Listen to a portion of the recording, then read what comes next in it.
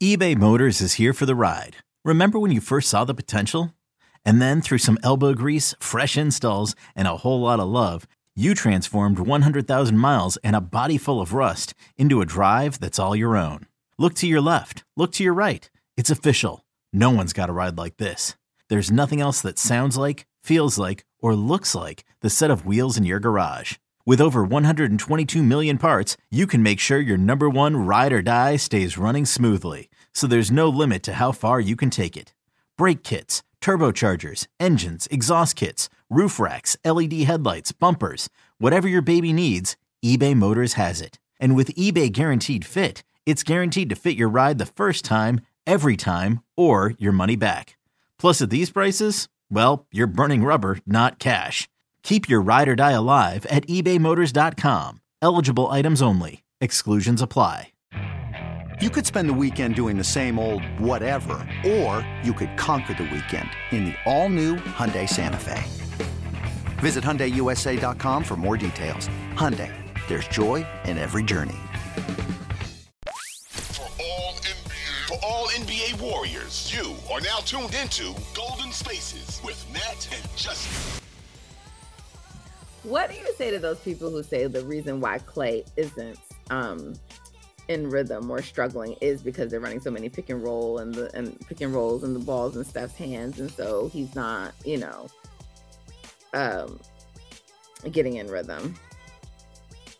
I would say I disagree. I would say that he's just not getting clean looks. I would have to look at the film a little bit more to watch him specifically to see, how he's being guarded on these off-ball actions.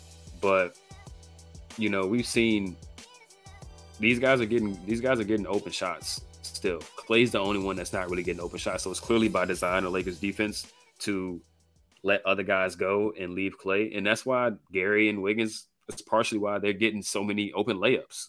Right. Because you send it to the Steph and you gluing one to Klay, somebody going to be open. And that just is what it is. And that's okay. Klay got to be okay with that.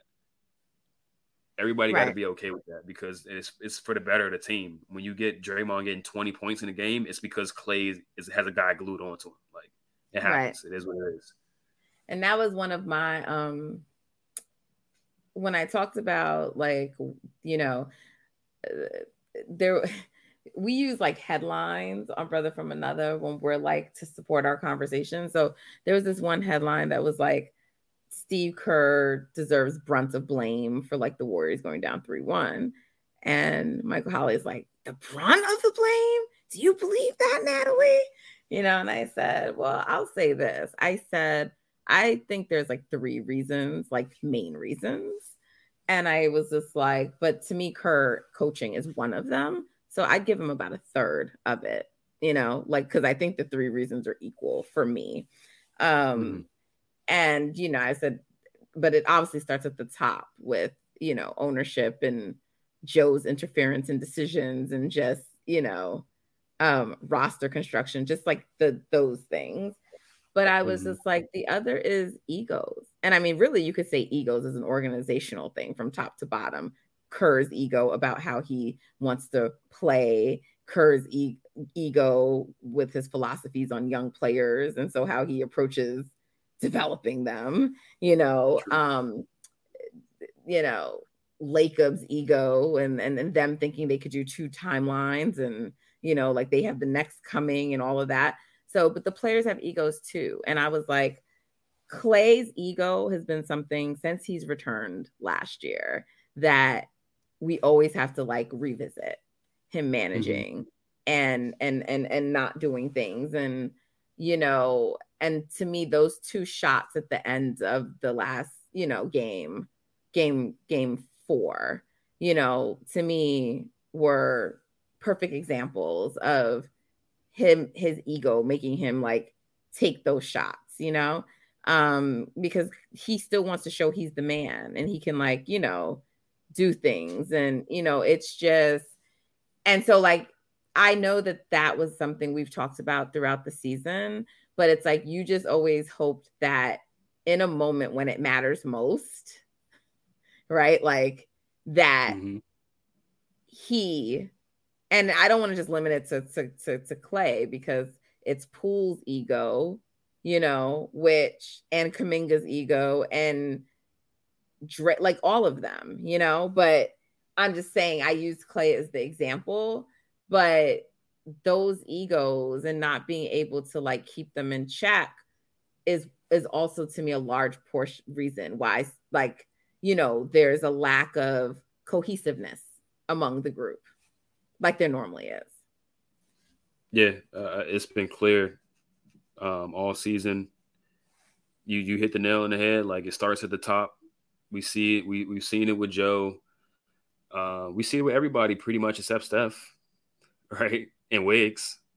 And that's what I said. That was like one of my points because I was like, Steph's teammates, they write checks that they can't cash, and it's like Draymond, he can do it on the deep defensive end. He can, but you don't always show up like that when you should, right?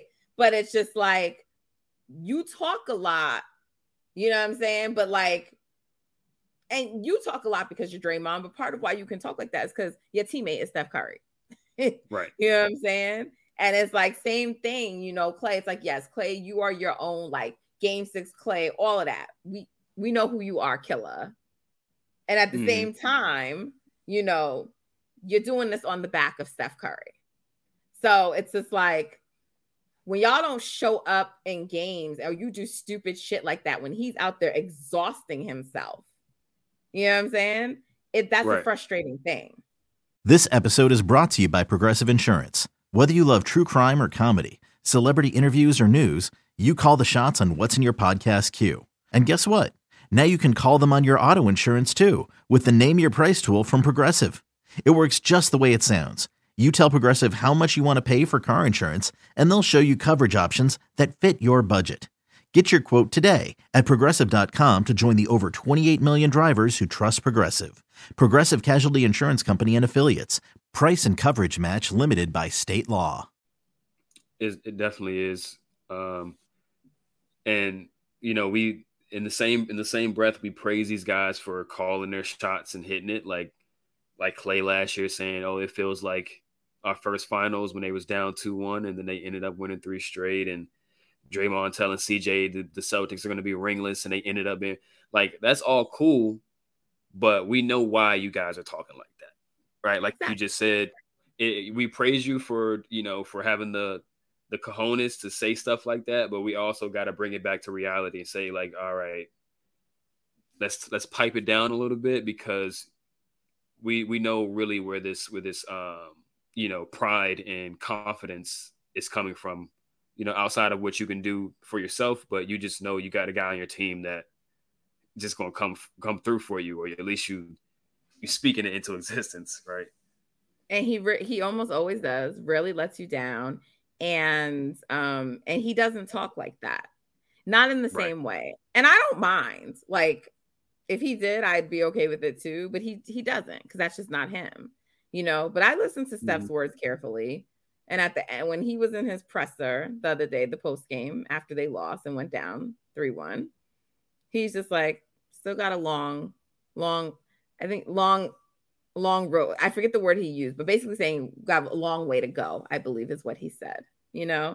So, and we're going to extend this thing. Yeah. Yeah. And Ramona Shelburne did some reporting and said there was anger. That's what she sensed from the locker room, but like anger that they lost the game. This wasn't like a fractured locker room or down. Like, man,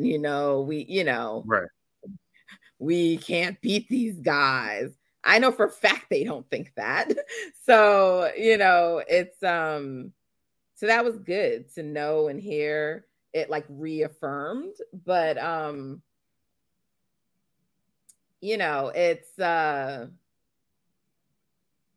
you kind of was hoping that the Kings were their wake-up call. Mm-hmm. So if they pull this off, please let this be the motherfucking wake-up call, because my goodness, I mean, how much do y'all want to play with your food? How much? I mean, I made the joke on Twitter earlier today of like the meme where it says like, give me stronger battles to God. And God, what are you talking about? Like, that's really what it feels like with this team sometimes. It's like so many preventable mistakes that lead to them being in these holes that they got to dig themselves out of. And it's almost like they're bored. Like, it's like we know worst case scenario, like if they play the games better, they split games 1 and games 4 instead of losing both of the close games, right? Because we've had 3 blowouts otherwise. And then you're in this position at this point where you're up 3-2 instead of down 3-2. Or in a perfect universe, they win both of those games and they just finished the series tonight. But now you're in a position where you got to win 2 more games in a row, one of them on the road, and it's totally avoidable. So like you said, hopefully if they can get through this, this will be their final wake-up call. But knowing them all season, can't put it past them. Can't put it past them if it's not. One game at a time. One game at a time. Your final key to the game, and I would like you to elaborate on this one, was pressure AD and LeBron's handle in isolation. What do you mean by that? I mean, stop giving them 1.5 feet of space between you and them when they catch the ball, right? Because I think we're giving LeBron a little bit too much respect with his burst off the dribble at this point in his career, especially with Wiggins on him, who's at this point quicker than him. So, and they might be encouraging LeBron to shoot jumpers because his jump shot hasn't been, falling really. But I do think in this series in particular, since Wiggins has that quick jump and, he can really pressure LeBron with his athleticism, not letting LeBron get that jumper in rhythm is the key. Forcing him to dribble, take time off the clock, stuff like that, exhaust his body, going to the rim and trying to battle. I think that would pay more dividends. And then with Anthony Davis, he doesn't have a guard's handle. Like, he has a pretty good handle for a big, but he doesn't have like an NBA guard's handle like that. So you can, like, especially Draymond, you can get up on his handle a little bit and force him into uncomfortable situations. And I think too often this series, especially game 3 and game 4, they allowed AD to get a few rhythm dribbles before he shot a little pull-up mid-range or a step back or something like that. And those are all cash if he's comfortable. But if he's uncomfortable, like, man, I can't really get to my spots, my handle is a little bit shaky right now, I got to turn my back instead of facing up, that's when he starts to miss those little push shots. That's when he starts to kind of flail and try to flop for the fouls and stuff like that.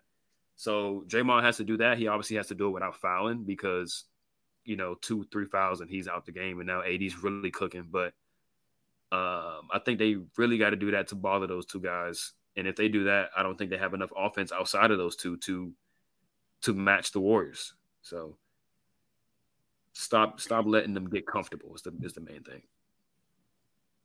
Y'all, Justin's basketball mind is just so brilliant. I love listening to him talk.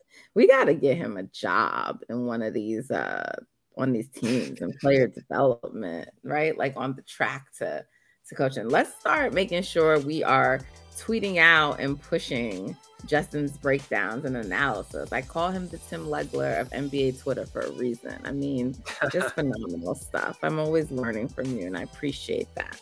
Appreciate you. I appreciate you.